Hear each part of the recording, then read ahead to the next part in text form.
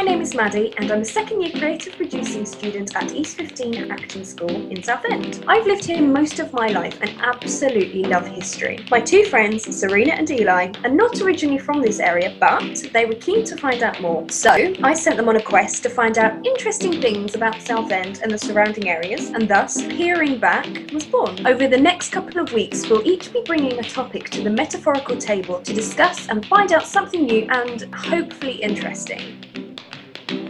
And what have you been looking at this week, Eli? So this week I was looking at Foulness Island, actually. Okay. Which is the easternmost island on the estuary, like on the northern side. So it's sort of southeast Essex. Closest town is Great Wakering. But basically, Foulness has a couple interesting things about its history. Number one, I guess the first thing I'll talk about in terms of its history is its unusual name, which actually comes from the Old English Fuglenes, which actually means bird headland. So foul, as in foulness, is wildfowl, and actually turned into the idea, like the foulness, ness meaning basically like a raised land, as people saw more and more birds landing there and stuff like that. And that's basically how it got its name. That's interesting. It makes a lot of sense, actually, when you actually stop and think about it.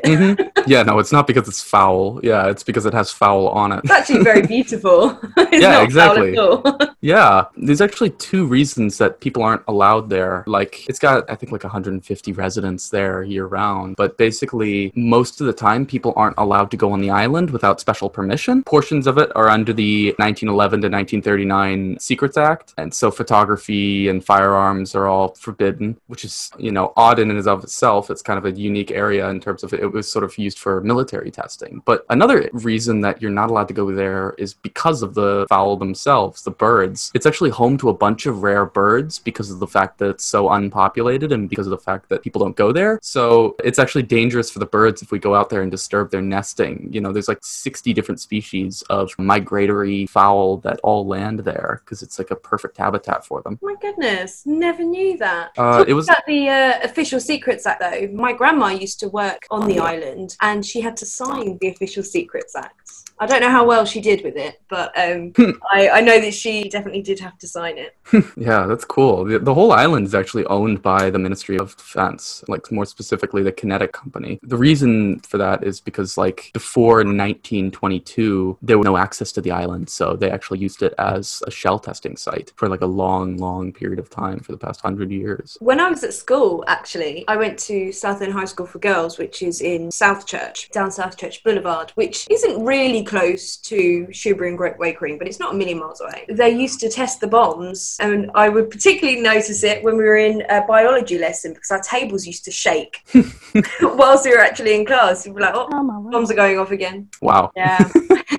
There's actually this big period of time at which the island itself flooded and the island lost over 90% of its land value. And basically, after all of these farms on the island lost their land value, they were all bought up by larger farming corporations. And so now the island's only home to 5 large farms, basically. So there's only 5 companies that operate on the entire area. And it's quite a large island, actually. Yeah, they do a yearly bike ride there. I've been quite a few times. My granddad goes every year. He's an avid cyclist, unlike myself. And you go past all the farmlands and some of the houses around there, and it is beautiful, but it's a shame because they're not reselling their houses, they're being bought up by the MOD, so the population is declining.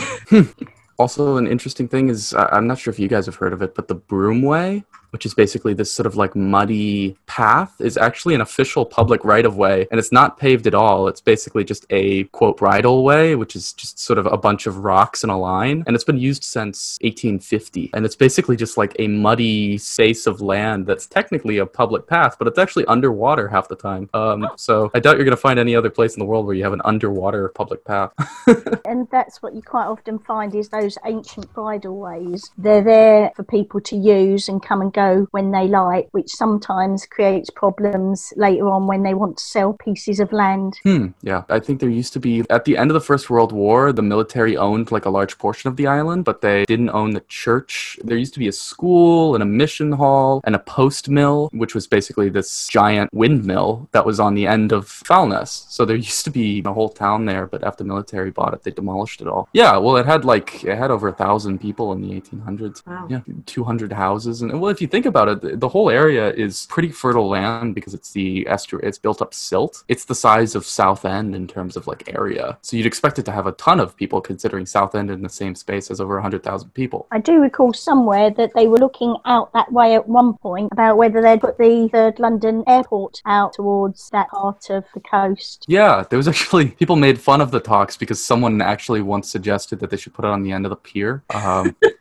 And that you take the train out, they'd connect the train line, like the national rail service, to the train on the pier, and then you would take airplanes from the end of the pier because it would be right out in the middle of the estuary, which wasn't the worst idea in the world because it's basically far away from everyone and it's super shallow. But yeah, there were a bunch of different proposals, including building an entirely new island off the coast of Foulness, and then also putting the airport itself on Foulness because, you know, it's military owned. But in the end, they decided on basically just expanding Southend Airport itself and turning it into London Southend Airport, even though it's like an hour and a half from London.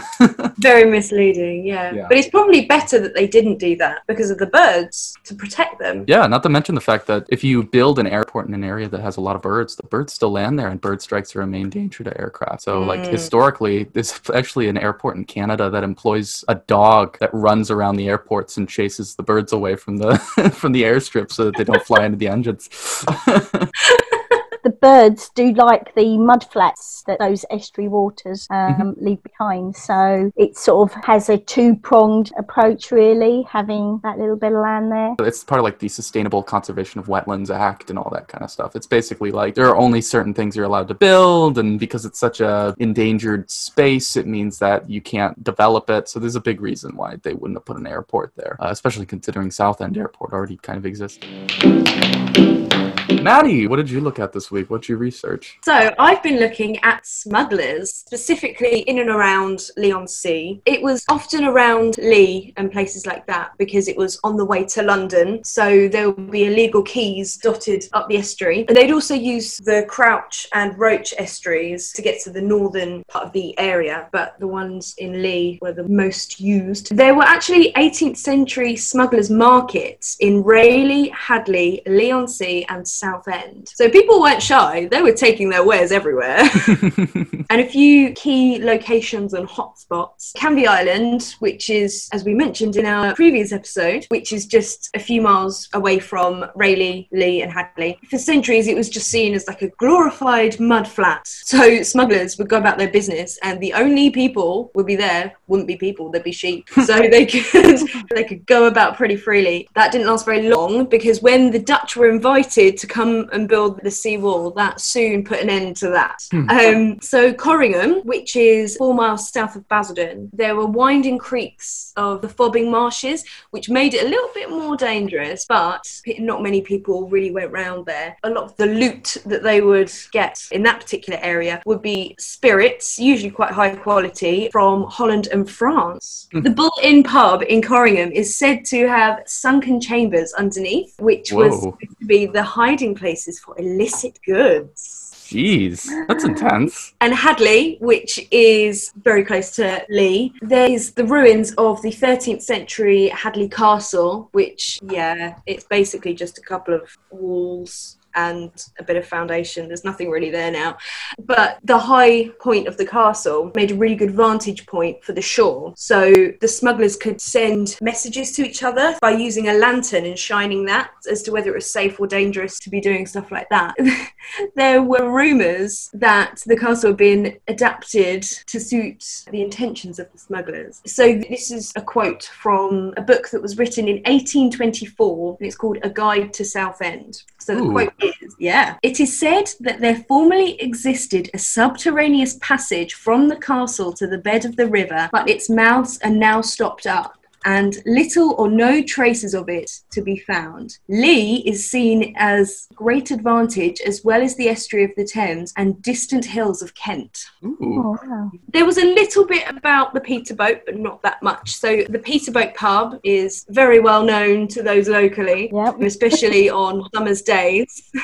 It's lovely on a day like today down there, right on the seafront, that is. The main building of that actually dates back to the 1700s. There there was a fire, so it did have to be rebuilt. But it said that there was a passageway from what is now Lee Library, which is right up the massive hill on the Broadway. There was a passage all the way down from there to the Peterboat. And at the time, Lee Library was used as the nearby church's rectory, and there was a cellar in there where they would store and stash goods, and they'd take it down that passage down the hill to the Peterboat. But I did some digging and I found two very, very interesting women. So one of them was called Mother Gregson. Oh.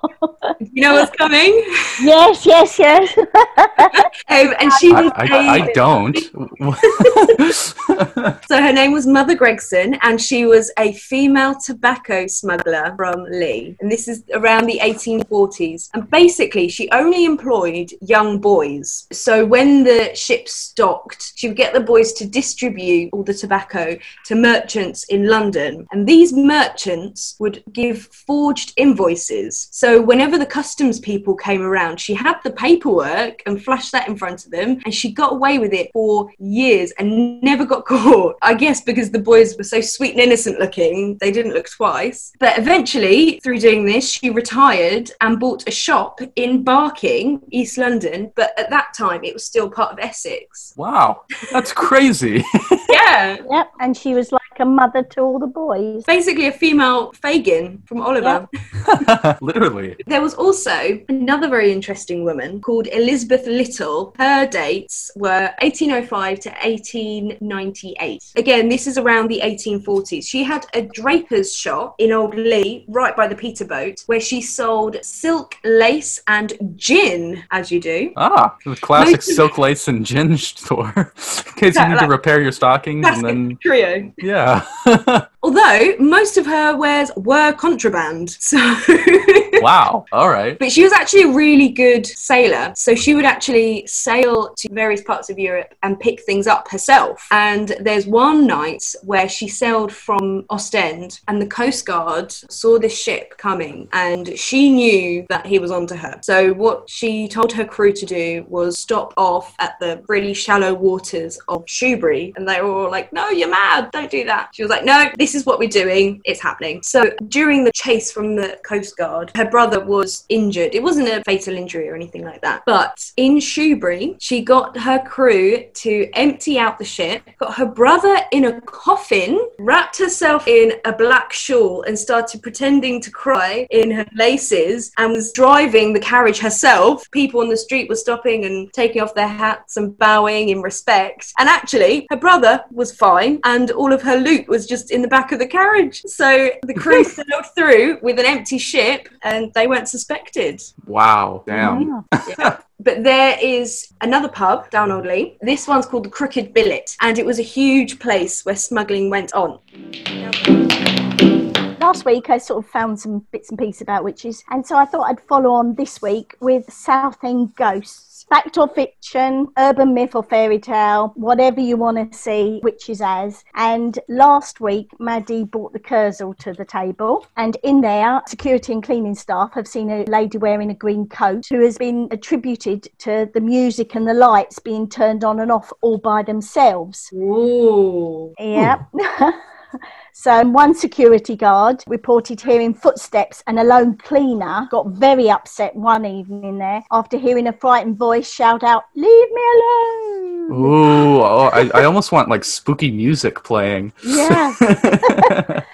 So the pier was from the 19th century, and a policeman spotted a tall man back in 1992 on the pier running down and went in pursuit of the man. And when he got to the bottom where it was all cordoned off because there'd been a fire down there, the man just suddenly disappeared. And it was quite strange for a policeman to then come back and report this sighting on the end of the pier. And we're just coming back round into the Shoeburyness garrison, and that, having a long history as being an army garrison town, it does have some paranormal sightings recorded there, and most of them have all been to do with mirrors, and that people have been seen in mirrors. No reason as to why they've been in the mirrors, and some of the homes in the garrison, they felt people breathing on them. Similar stories all happening around the same area. Ooh, that's kind of chilling about the mirrors, though. Yeah, honestly. And then, of course, the Palace Theatre. Yes, extremely haunted.